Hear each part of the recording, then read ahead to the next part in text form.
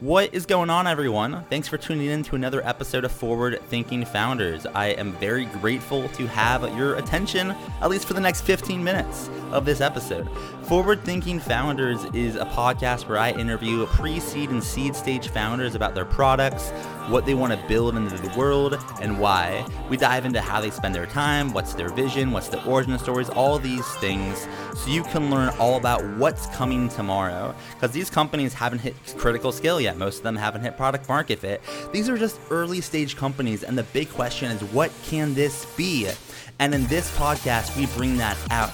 So with that, I really hope you enjoy your time listening to today's episode. And I've already done 200 plus, so if you like this one, listen to some of the other ones, like with Imadi Kund, Austin Allred, Leah Culver. We have great interviews, so check it out, enjoy the repository, and for now, let's get into today's episode. Here we go.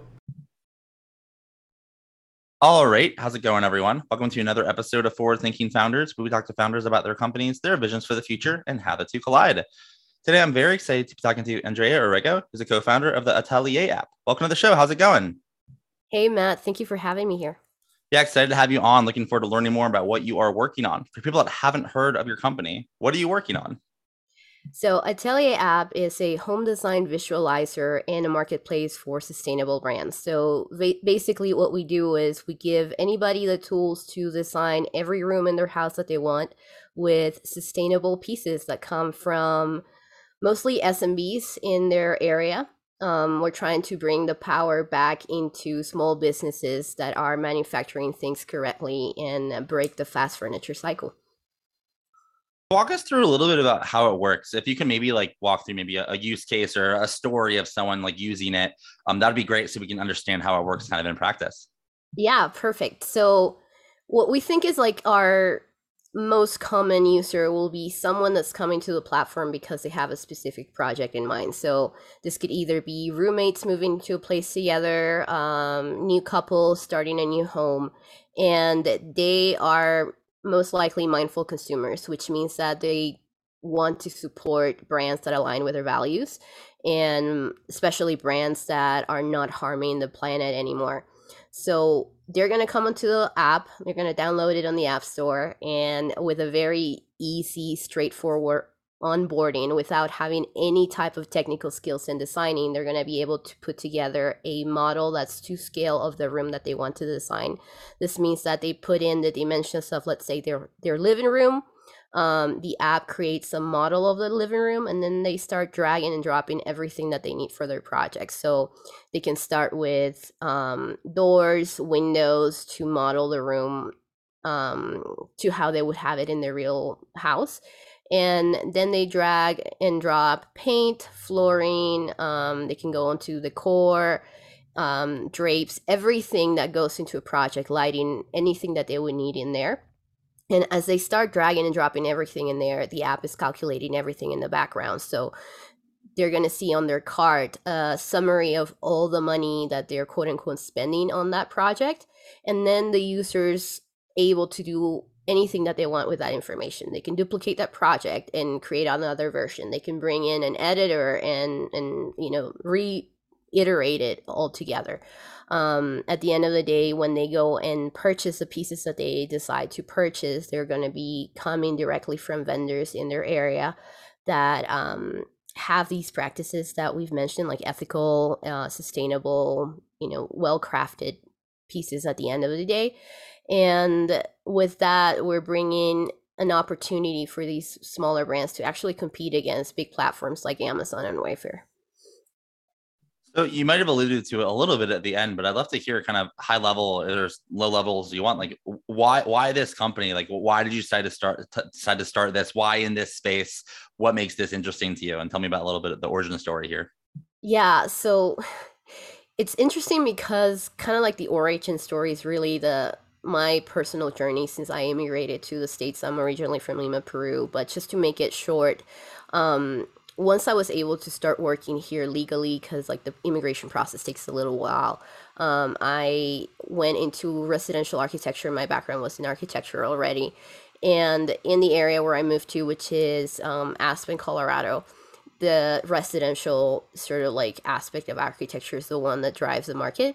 And in here I saw like just this trend that I had already been perceiving before, but become very real, which is clients come to you with the kind of like already materialized idea of what they want because they see all of these things that come from like Houzz, Pinterest. They have just so much information available to them. So then as a professional, I end up just sourcing things for them or creating 3D models for them over and over. So that's kind of like what sparked the idea.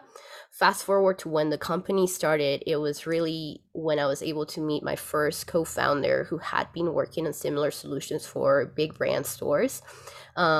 He already had an idea of what he would like this product to look like. So it was kind of serendipity that we met, and together we started iterating what Atelier was.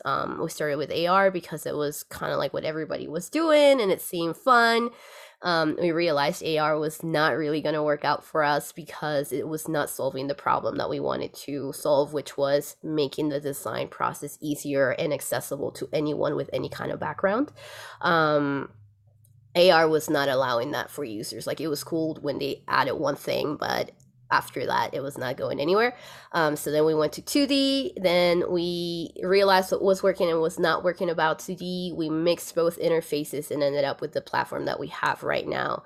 It turned into a marketplace at the moment that we started onboarding brands, and we realized that boutique brands had a really hard time getting in front of consumers and competing against these big brands. So that's really when kind of like the mission part of the company came together, and we realized that we were building something that could potentially help tons of people and bring economies back into communities. So that's why we decided that this was worth pursuing, and how we ended up where we are right now. So that's how you got here. And I'm kind of interested to hear, like, where are you going? I mean, if you were to look out into the future, like 5, 10, 15 years, like what do you see as the big picture and vision here, and what direction are you rowing in? So there are two main visions for this. On terms of like the user interface, like we really want to be the go-to place for anything that's home design. So as soon as someone has an idea that they want to change a paint color or buy a new piece of furniture, they know that they come to our platform, kind of like how you open a Word document to create a page or any kind of document. Like, you'll go to Atelier to do anything home related. So we want to integrate everything from the design, the purchasing, and even like the services that go into building a house, like to say hire a painter, into the platform at some point.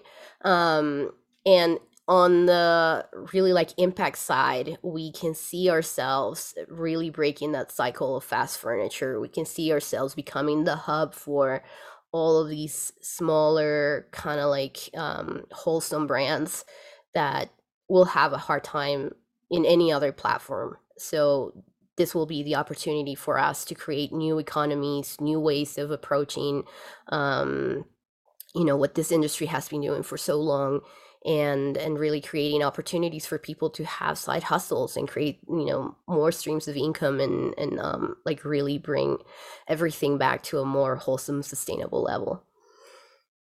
And in order to do that, I mean, you'll need some help, right? It takes a village to make a startup work and scale. So my question for you is, how can the forward-thinking founders community help? I mean, are you hiring, raising money, looking for customers, beta testers, partners? How can we assist? So many ways. The first way is obviously money. We are fundraising right now. So if anyone listening to this is interested in us, just reach out.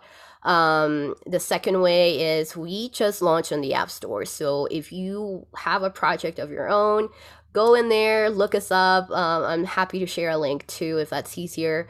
And start using the platform. Like, the platform can only get better with feedback from users. So the more feedback we get, the better.